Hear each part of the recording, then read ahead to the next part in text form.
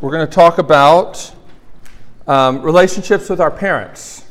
And, even thinking about this, we have to recognize that there's a whole range of diverse, different experiences, even in talking about this topic. There's some people whose parents are no longer alive, one or both. There are some who, like our daughter, were adopted. And so, I think, though, what's interesting, it's kind of like when you talk about marriage, the idea that marriage is not heaven, but it's a signpost pointing us to what we were made for, is actually good news for everybody, no matter what your situation is. And the same is true of thinking about relationships with your parents, because God reveals himself as our Father. One of the greatest theologians of the 20th century, J.I. Packer, said that you can pretty much take the measure of how well someone understands the Christian faith by how much they make of the fact that they're an adopted child of God. If that's not the thing that animates their prayers and their faith, then they really don't understand Christianity very much at all. This is why in Galatians, Paul, the Apostle Paul, says that Jesus came to redeem us so that we might become sons of God. That's the ultimate, like purpose, cause, so that we might become sons of God. And then the Spirit was sent so that we could feel like sons of God. So rather than, maybe what you've always understood, that the ultimate is to get out of hell free, and if I pray Jesus into my heart, then I won't go to hell, and I'll go to heaven when I die. Actually, that is such a small, little slice of what Christianity is about. Christianity is about how rebel sons and daughters are made adopted children of God, forever secure and safe in his love. There's a reason the Apostle Paul says that Jesus came to make us sons. It's because daughters and even natural-born sons could be disinherited, but adopted sons never could.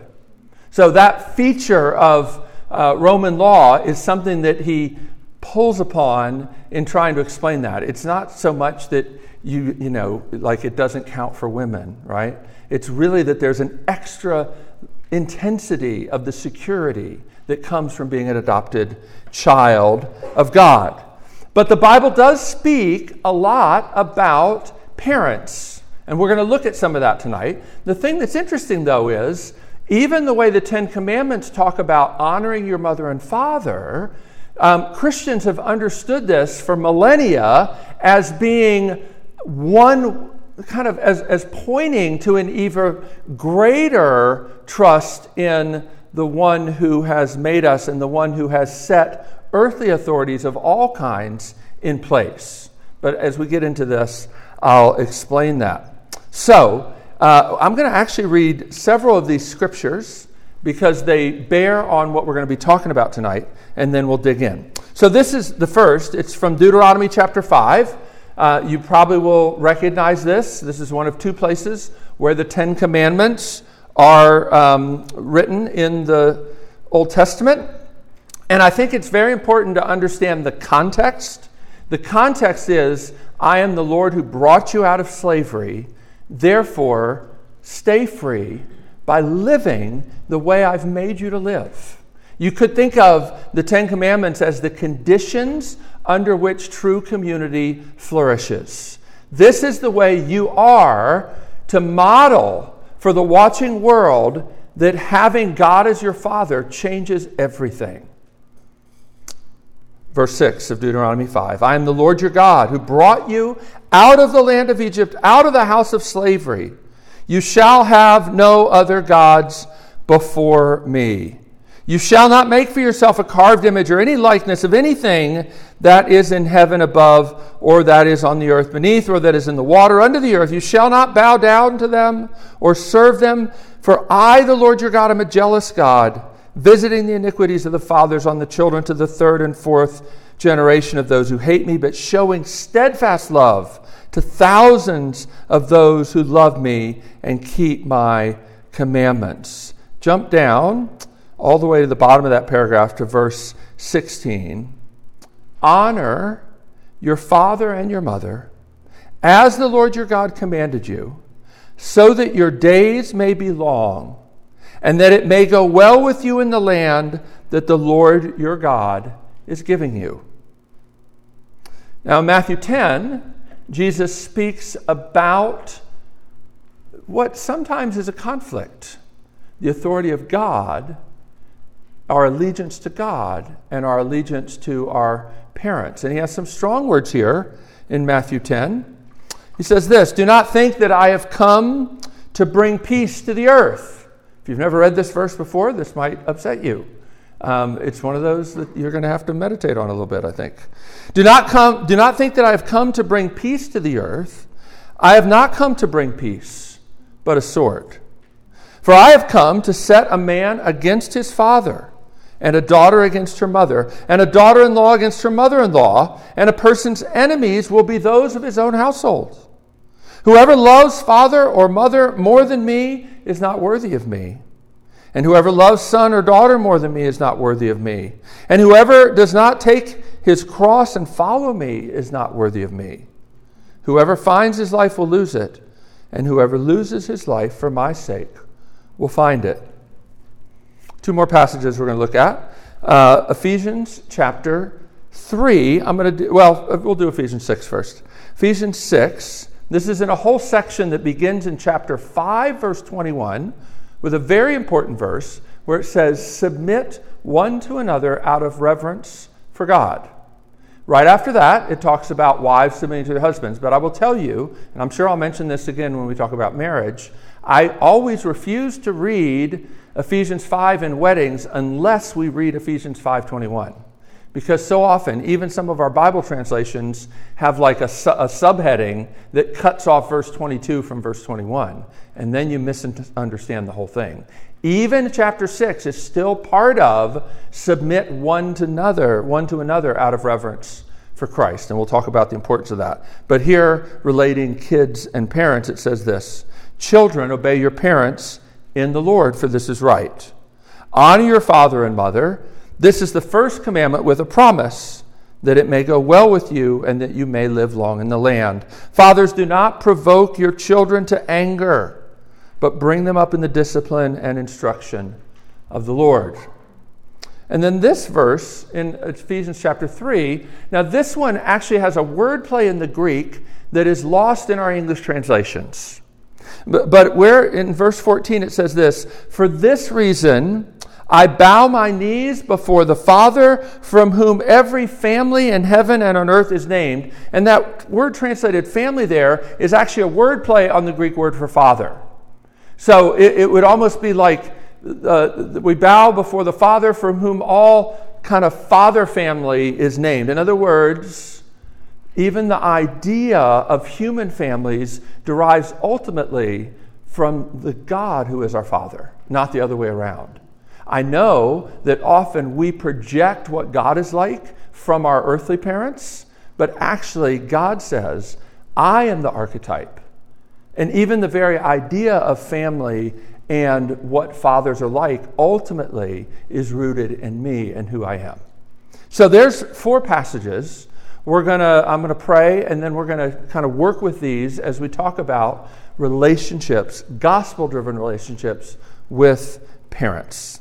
Let's pray. Lord, thank you for your scripture. We thank you that this is such an important topic, that you talk about it in so many places. And we pray, Lord, that you would help us even now to begin to get a grasp not only on how we are to live, but on who you are. And we pray you do that by sending your Spirit to help us. In Jesus' name, amen. So as I said, you misunderstand the 10 Commandments if you just start with all the things you're supposed to do. This is why I'm not in favor of just posting the 10 Commandments without the preamble on courtroom walls or in yard signs that I see sometimes in my neighborhood, because you really completely distort the whole point of the 10 Commandments. It is not, I've brought you out of slavery, now let me put you back into slavery with all these rules.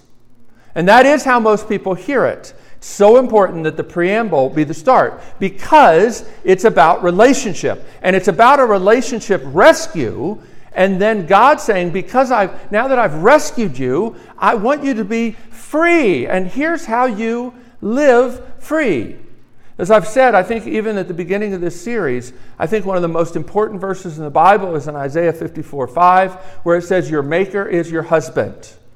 And the one who marries himself to you in the gospel is also the one who made you and actually tells us how he made us to live. As Tim Keller has put it, when you break God's laws, they break you. Because you're going against the design. And that's why in the Ten Commandments, there's this promise. Now, it's not an absolute promise that if you honor your father and your mother, that everything will work and you'll live a long time. We know that that's not true. But what it's saying in sort of a way like the Proverbs are not actual promises, but they're proverbial sayings. It's basically saying this is generally how it works. Break God's laws and they break you. If you honor your father and mother, generally things will go better for you, even in this life. That's what it's saying. This is why James, in his letter, James the brother of Jesus, calls the law the perfect law of freedom. Now that's a hard concept for us because we tend to think of the law as being the opposite of freedom. Freedom is being free to do whatever you want to do whenever you want to do it. Of course, if you think about that, if that's the way you're committed to living, then to that extent that you're free, you'll also be alienated. Because no one can actually live in rich relationships if they're committed to doing whatever they want, whenever they want, with no restrictions whatsoever. And so in so many ways, our culture pursues kind of an idea of freedom that undermines the longing we have for rich relationship. The Ten Commandments were given to help us understand how then shall we live. But this fifth commandment about mothers and fathers, for millennia, Christians have understood it to be not just about the specific example of mothers and fathers, but what God is teaching here is that we should respect all rightful authority. So, for instance, when in Romans 13, Paul says that we are to obey our earthly rulers, he's drawing upon this commandment. It's similar to when Jesus says, that if you lust after a woman, that you have broken the commandment, do not commit adultery. Committing adultery is the most grievous example of not honoring sex the way God created to be honored. And so it is that with this commandment, to fail to honor your mother and father is the most grievous and the closest at hand way to break the principle of honoring God by honoring the authorities that He's given us. Do you understand? So it's more than just teaching us about mothers and fathers. It's actually teaching us about submitting to all rightful authority. And Christians have understood this for a long time. The Heidelberg Catechism, which was written in the 1500s, says it this way: what is required by the fifth commandment? That I show all honor and fidelity to my father and mother, and to all in authority over me. Submit myself with due obedience to their good instruction and correction, and also bear patiently with their weaknesses and shortcomings, since it pleases God to govern us by their hand. So, when we think about this, here's what we need to remember, though. God is the ultimate authority. God is the ultimate authority. And we submit to Him in submitting to the lesser authorities that He has set up. The important thing about that is this forbids tyrannical authority. No one can take the place of God in the way they exercise authority. We are called to honor our mother and father in the Lord. That automatically puts a restriction on what mothers and fathers are actually allowed to command. This is why in Ephesians, Paul says, submit one to another in the Lord, or out of reverence for Christ. It's always connected to God as the ultimate authority. I've sometimes seen people diagram biblical authority in a really screwed up way, and maybe some of you have been raised with this, where you've got God, and then you've got the father, and then you've got the wife and the children. But it's never that way. Every person, children, mothers, fathers, all of them are directly responsible to God. And therefore, when a parent exercises authority in a way that would tell us to do something God says we cannot do, we actually have to disobey them because our ultimate reverence is to the Lord. That's really important to understand. Now, that doesn't mean that it's easy to discern and apply. But you have to know that parental authority is a delegated authority. And what we're told to do is honor them, not worship them. And there's a huge difference. A huge difference. God is the ultimate authority. That means all authorities answer to his higher authority. And if it comes down, like I said, to obeying your parents or obeying God, what does Jesus say in Matthew 10? Like, it may come down to you have to become an enemy of people in your family to honor God. That's a strong thing. And it's sort of, I think, will probably be upsetting to some people's understanding of family. Different cultures actually even understand this differently or have sort of different rules about family relationships. But the ultimate authority is not our culture, is not even our own parents, but God himself, right? And there are times in Acts chapter 5, you see this laid out very clearly in verse 28 and 29, where the apostles are commanded to not speak about Jesus. They're beaten and they're told, do not speak about Jesus anymore. And you know what they say? They say to the authorities, we must obey God rather than men. We cannot obey that command, even though these same apostles understand that God has given governmental authorities to govern us. But if they overreach their authority, for the sake of God, we must disobey.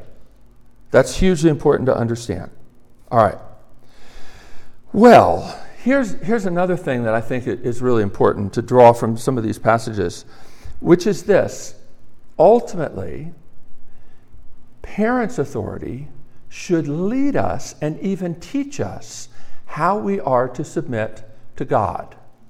Ideally, our parents are to govern in a way, to love in a way that will increase our reverence and trust in God. I understand that doesn't happen. It never happens perfectly. Sometimes the rupture, the distance between what should be and what is huge.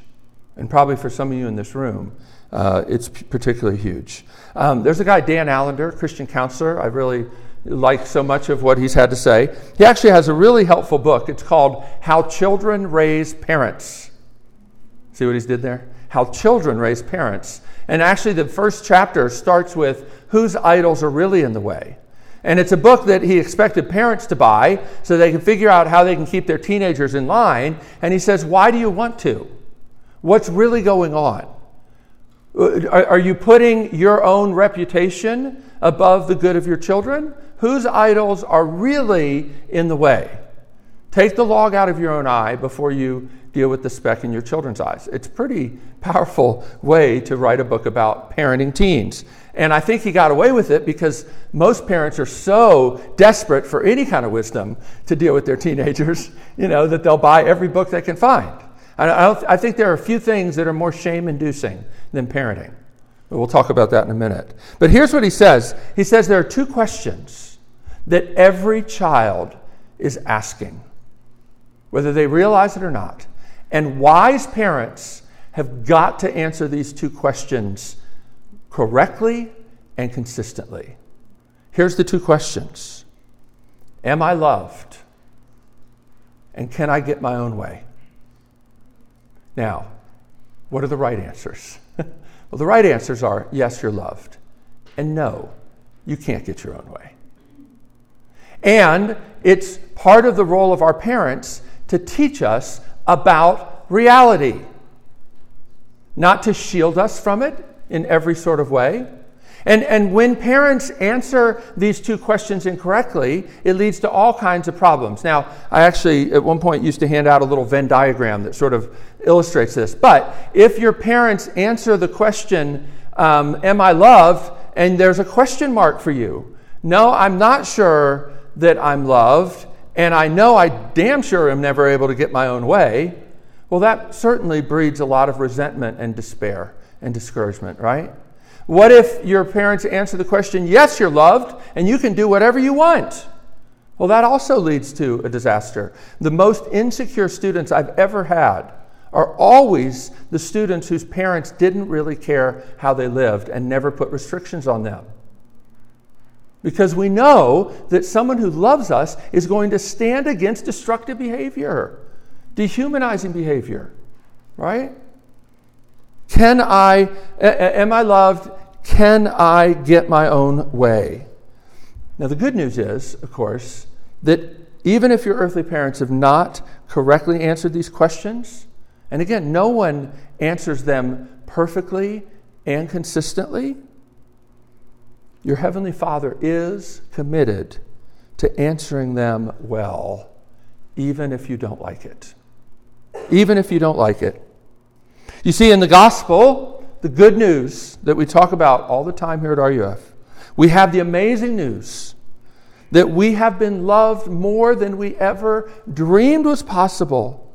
That Jesus, the only Son who ever knew what it was like to be loved by a perfect Father, gave that up and took the wrath of that Father upon his head to reconcile us to God. That's love like you can't even wrap your heart around. But in God, our Father, we have the only perfect Father who will always work for our good, even when it means thwarting our plans and telling us, no, you can't get your own way. As the Bible says, there is a way that seems right to a man, but in the end leads to death, destruction.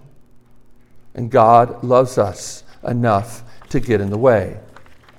So those are some preliminary principles. Now let's get into the nitty-gritty. What does it mean to honor our parents? Well, what's interesting in Deuteronomy 5:16 is it says, honor your mother and father.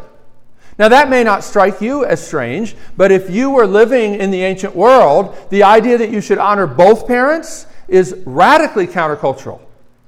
Nobody would have said that the mother deserved equal kind of honor as the father, but that's what God lays down. In Leviticus 19:3, it even puts mothers first. And then, as we found in Ephesians 5:21, husbands, wives, parents, children, masters, servants are all to submit to one another in the Lord. What does it mean to honor parents? That word honor in the Bible means to consider them weighty. Again, it doesn't mean that they have ultimate authority over everything in your life. We're going to talk about this in a minute. But it does mean to consider them weighty. Weighty, significant. My friend and mentor, Scotty Smith, who I actually got to hear preach this morning at our Presbyterian meeting. We had Presbyterian Valentine's Day, go figure. But we got to hear an amazing sermon from a man that has been huge in my life.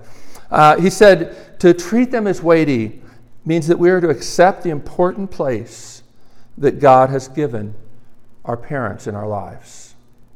It really matters. You really do need to reflect on the important place of your parents in your life, whether that's good or bad or, as I'm sure is the case, a mixed bag.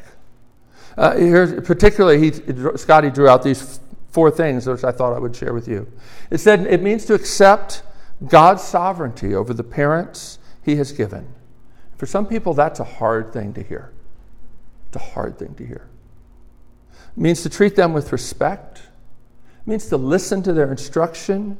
It means to bear patiently with their weaknesses because they're finite and sinful just like we are. But it does not mean to worship them. How do we worship our parents? Maybe that's a weird concept. Let me kind of break it down into maybe some more practical examples. To worship a parent is to give them the love and submission that belongs to God alone.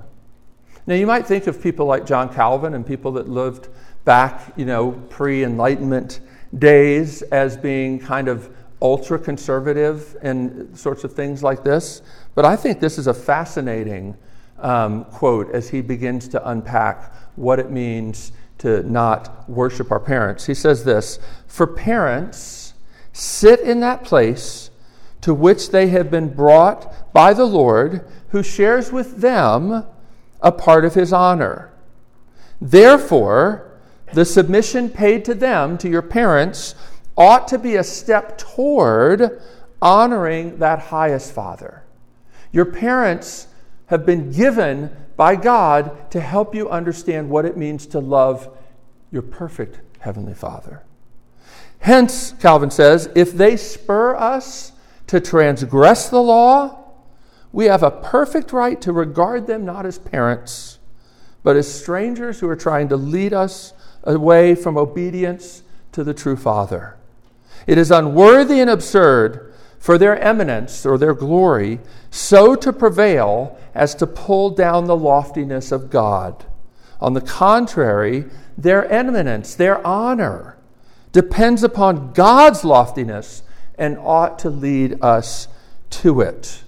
So I'm not just coming up with some new kind of postmodern idea that you shouldn't worship your parents. Christians have been saying this sort of thing for a long time. Honor does not equal worship. It doesn't even equal obey at all times, in every place, in every way. Honor is different. Furthermore, to drive children like slaves or abuse children sexually or otherwise, or even to fail to protect them, is to forfeit the right to be called parents. Paul commands fathers to behave in a certain way toward their children to not exasperate them. God reserves the right to tell your parents how they are to live. Now, that doesn't mean that they'll listen or obey, but it does mean that they don't have carte blanche freedom to do whatever they want. And they will have to answer to God one day. In other words, all those in authority, whether they be government authorities or your parents, are not free to rule however they like.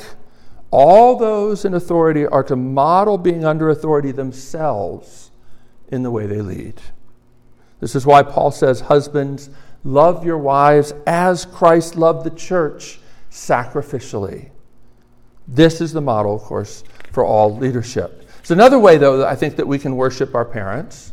One is to basically give them the kind of submission and worship that only God deserves. The other, though, is to worship. You can worship a parent by putting them on a pedestal and having unrealistic expectations of them, expecting them to care for us perfectly. Scotty said it this way: all parents are sinners. No parent can possibly meet the deepest needs and longings of our hearts. Many of us are consumed with anger, hurt, and a victim's mentality because we have never gotten over the fact that we were not loved well by our parents. I don't say that glibly, because for some of you, getting over, it's not just something you just snap your fingers and do. For some, this is a long, hard battle and fight. But to honor our parents is not to put them on a pedestal and demand they be God for us. And I think some, particularly Christian parents, are pretty unwise in this. I remember a mentor of mine used to say, no one has a right to separate somebody from the consequences of their sin, because God has ordained consequences to attend to sin as a way to teach us and to help train us what life is like in the real world. But Christian parents do it all the time. They do it all the time. And in some ways, I think we can develop kind of this sort of want our cake and have it and eat it too. We want our parents to pay for us, to remove all the consequences of our sin and foolishness, and then whenever we get in trouble, but then we really don't want them to tell us how to live. Right? What are your expectations like for your parents. And as I mentioned before, like we could spend a whole hour talking about the different expectations that different cultures have. They really are different. And particularly when you think about even coming to come into a marriage with people from different cultures, there's really a lot you got to talk through and work through. But here's what I'll say. This is what we always talk about in premarital counseling. When two people come together, you have two family traditions, maybe really different family traditions. Look to both of them as wisdom. In some ways, wisdom as to what you can do, should do, and also wisdom as to what you sure better not do. But you look to those things not as laws, but as wisdom. And then you have to look at God's word and wrestle together with what is it going to look like in our family, right? We don't just reject all tradition, but we also don't put it level with God's law. And I've found so many times some of the conflicts that we have with parents, it would be really helpful if the parents and the children could say, now, is this actually like God's law, or is this just like a tradition or how we do it in our family?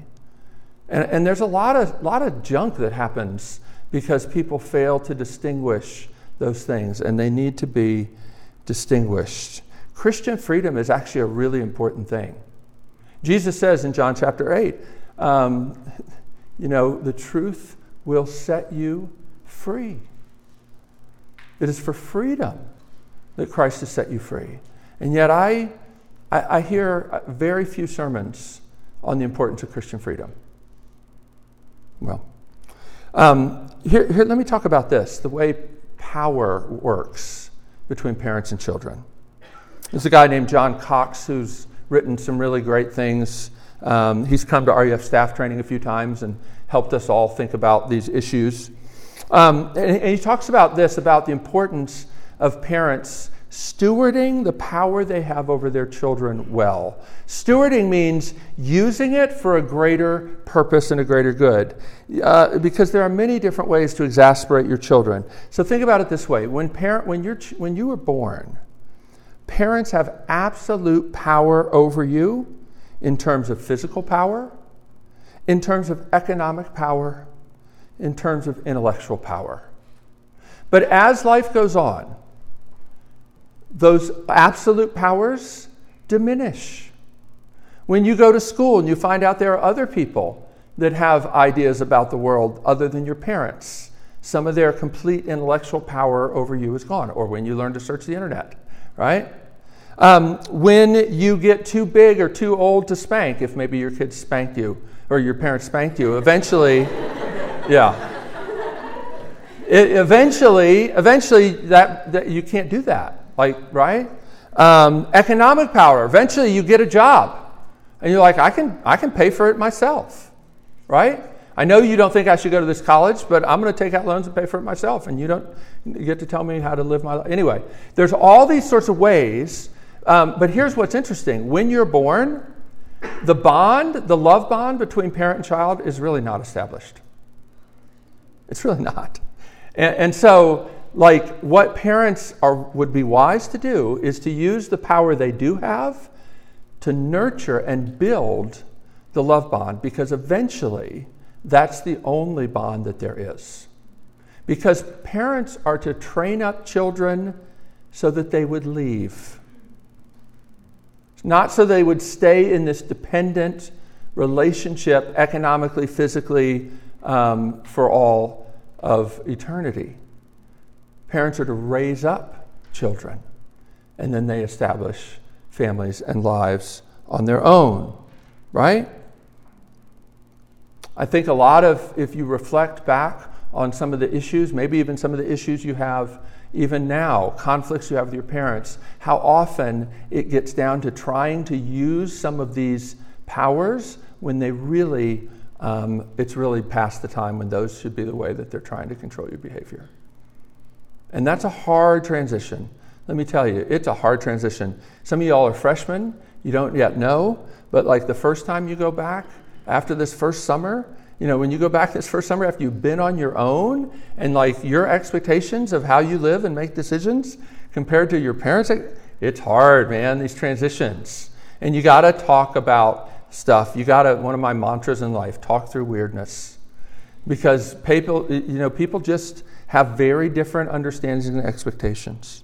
The one other thing I'll say, and then a couple practical tips as we come to a close.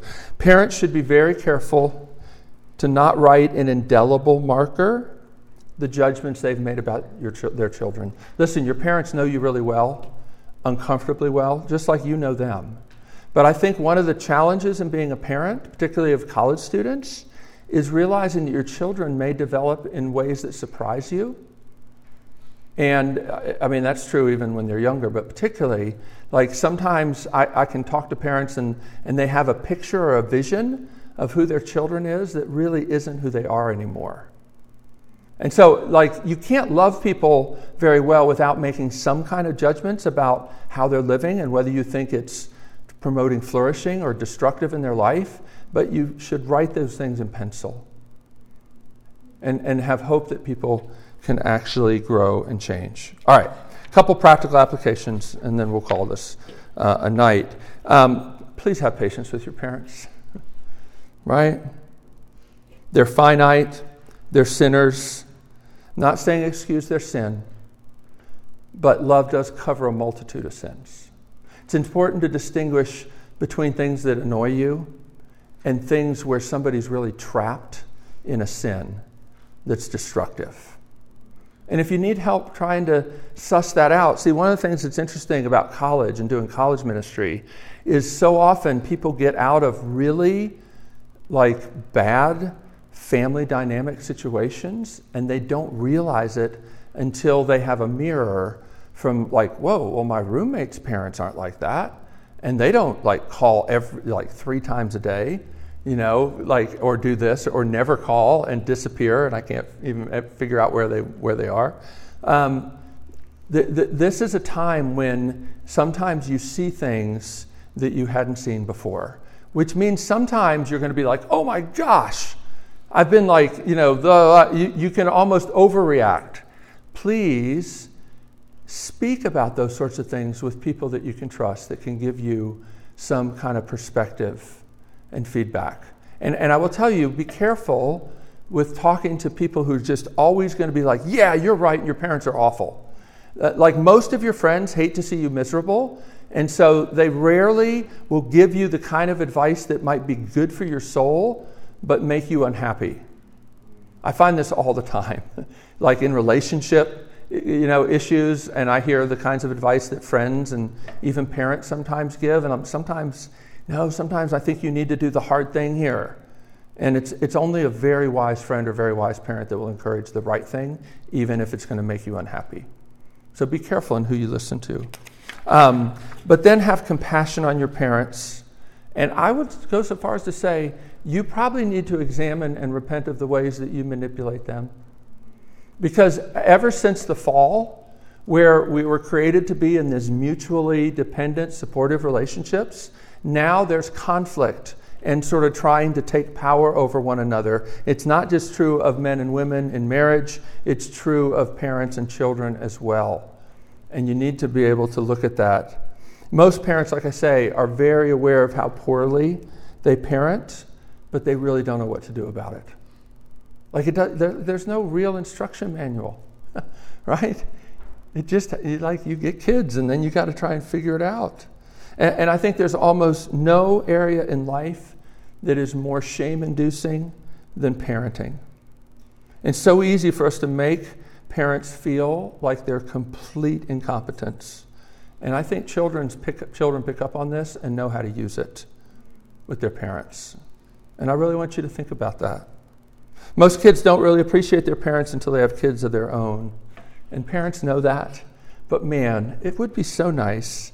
I remember somebody my senior year in college said to me, have you ever written a letter to your parents telling them how thankful you were for the good things they did? Hadn't occurred to me. And I remember I wrote this letter to my dad. I remember he still to this day has never been really able to talk to me about it. But my mom told me how much it meant to him. Might be something to do. Envision their glory, but don't shut your eyes to their sin. Now, I hope you'll hear me say this about every relationship. This is the main thing I would say, even if you're thinking of dating somebody and thinking about, is this person somebody I might want to marry? And I'm going to ask you, can you envision their glory and also see their sin? Because you don't want to be in relationships where you basically say, oh, they're perfect, don't ever change. Because being worshiped is very different than being loved.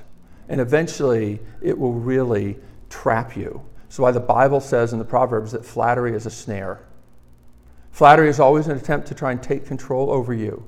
So you want to be able to see clearly people's sin, but also envision their glory and feel that God, part of what He's called you to do is help these people become more like Jesus, which may mean sometimes having hard conversations. Speaking of them, I remember, a time in our life where one of us had to have a hard conversation with a parent about, I think that you're trying to get too much of your joy through me rather than on your own. And that was a hard conversation, but it needed to happen, and it was helpful. It was helpful. So envision their glory. Don't shut your eyes to their sin. In your relationship with someone who doesn't put you on a pedestal, someone who clearly sees your sin, not just your annoying habits, but your idols, and someone who can long for you to be who you can be as you embrace the gospel more fully, who will pray and encourage you to become that person, that's a rare, rare thing. And this is how the Lord loves us.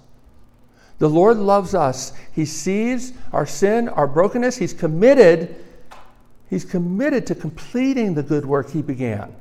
But there's not a person in this room that's complete yet, right? And so God loves us by getting in the way and upsetting us, right? Faithful are the wounds of a friend, the Bible says, and God is a friend like no other. For many of us, I think we have to allow our perfect parent, God Himself, to redefine what parenting is supposed to be. And here's what I want to encourage you with. You are not doomed to parent as your parents did. You're not. God has the power to break generational sin and patterns, but it doesn't happen automatically. You have to own the ways that you've been sinned against, and you have to forgive, and you have to commit to seeking wisdom from God on how then shall you live. And one day, maybe how will you then parent. God actually can deconstruct and reconstruct what it means to have a true father. My favorite example comes from that hymn that we sang. Henry Light wrote that hymn. I just love that verse. Father-like He tends and spares us. Well our feeble frame He knows. In His hands He gently bears us, rescues us from all our foes. Now, Henry Light lived back in the 1800s. And as far as we know, it doesn't even seem like his father actually married his mother. He was like a military guy and was kind of shacked up with the mom. They had 2 kids, Henry and his little brother. Eventually, the dad abandons the family, sends Henry and his brother off to a boarding school, and from then on, basically writes letters to his son, but pretends to be his uncle, not his father. Like his own father basically pretends to be his uncle, not his father. Like Henry is so deceived by this that when he goes on his honeymoon to Europe, he's in England, but he goes on his honeymoon to Europe, he meets this guy, his father, who he thinks is his uncle, and his dad still doesn't tell him what's up. Eventually, he finds out this guy is actually his father, and his parents were never married, and then he's in just this turmoil because he's married like a lady who's from a minor noble family, and now he's brought scandal on the whole family, and some friends in here are like, you didn't know. You didn't know. I mean, you've seen these Jane Austen movies, you know about, all this. This is all a big deal. But just think about, like, this guy's father, how far removed he is from what a father should be. And yet what I find remarkable is every one of his hymns, the father image is a warm and comforting one. And there's lots of things you can write hymns about. Like that hymn would have been fine without that verse. He didn't have to go there. I think the fact that he goes there in every hymn is a testimony to the way God has been able to deconstruct and reconstruct what it means to have a father. The father image does not have to be ruined forever. And he does it in his other hymn that we sing all the time, Jesus, I my cross have taken. Think what Father's smiles are thine. And he says it again in the one that we're about to sing, abide with me. It's remarkable. So have hope. God, the perfect Father, from whom all other fatherhood derives its name, is the one who is able to bring healing and break the power even of generational sin and patterns. But again, it doesn't come automatically.